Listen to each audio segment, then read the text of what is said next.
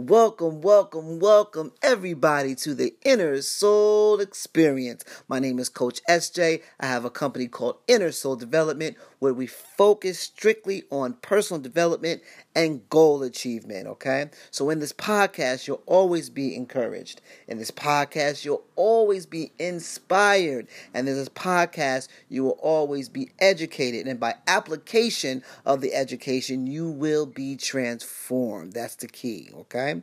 So what I need you guys to do is I need you to tell a friend, to tell another friend, to tell a whole flock of people about this broadcast, okay? So let's get into it. Let's talk about goals. So my question to you is, what is the one obstacle that is hindering you from achieving your goal?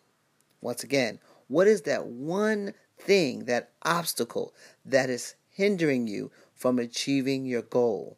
Now, I'm going to tell you what one of mine is, but you better not tell anybody, okay? One of my obstacles is consistency. And I know a lot of people have this problem, but we're talking about myself. But consistency is what I'm working on. And I'm a work in progress. So that means the key word is progress. So I'm moving toward being more consistent on all social media platforms, okay? So, once again, give me your feedback. Give me your comments. What is the one thing, that one obstacle that is hindering you from achieving your goal? I would love to hear from you.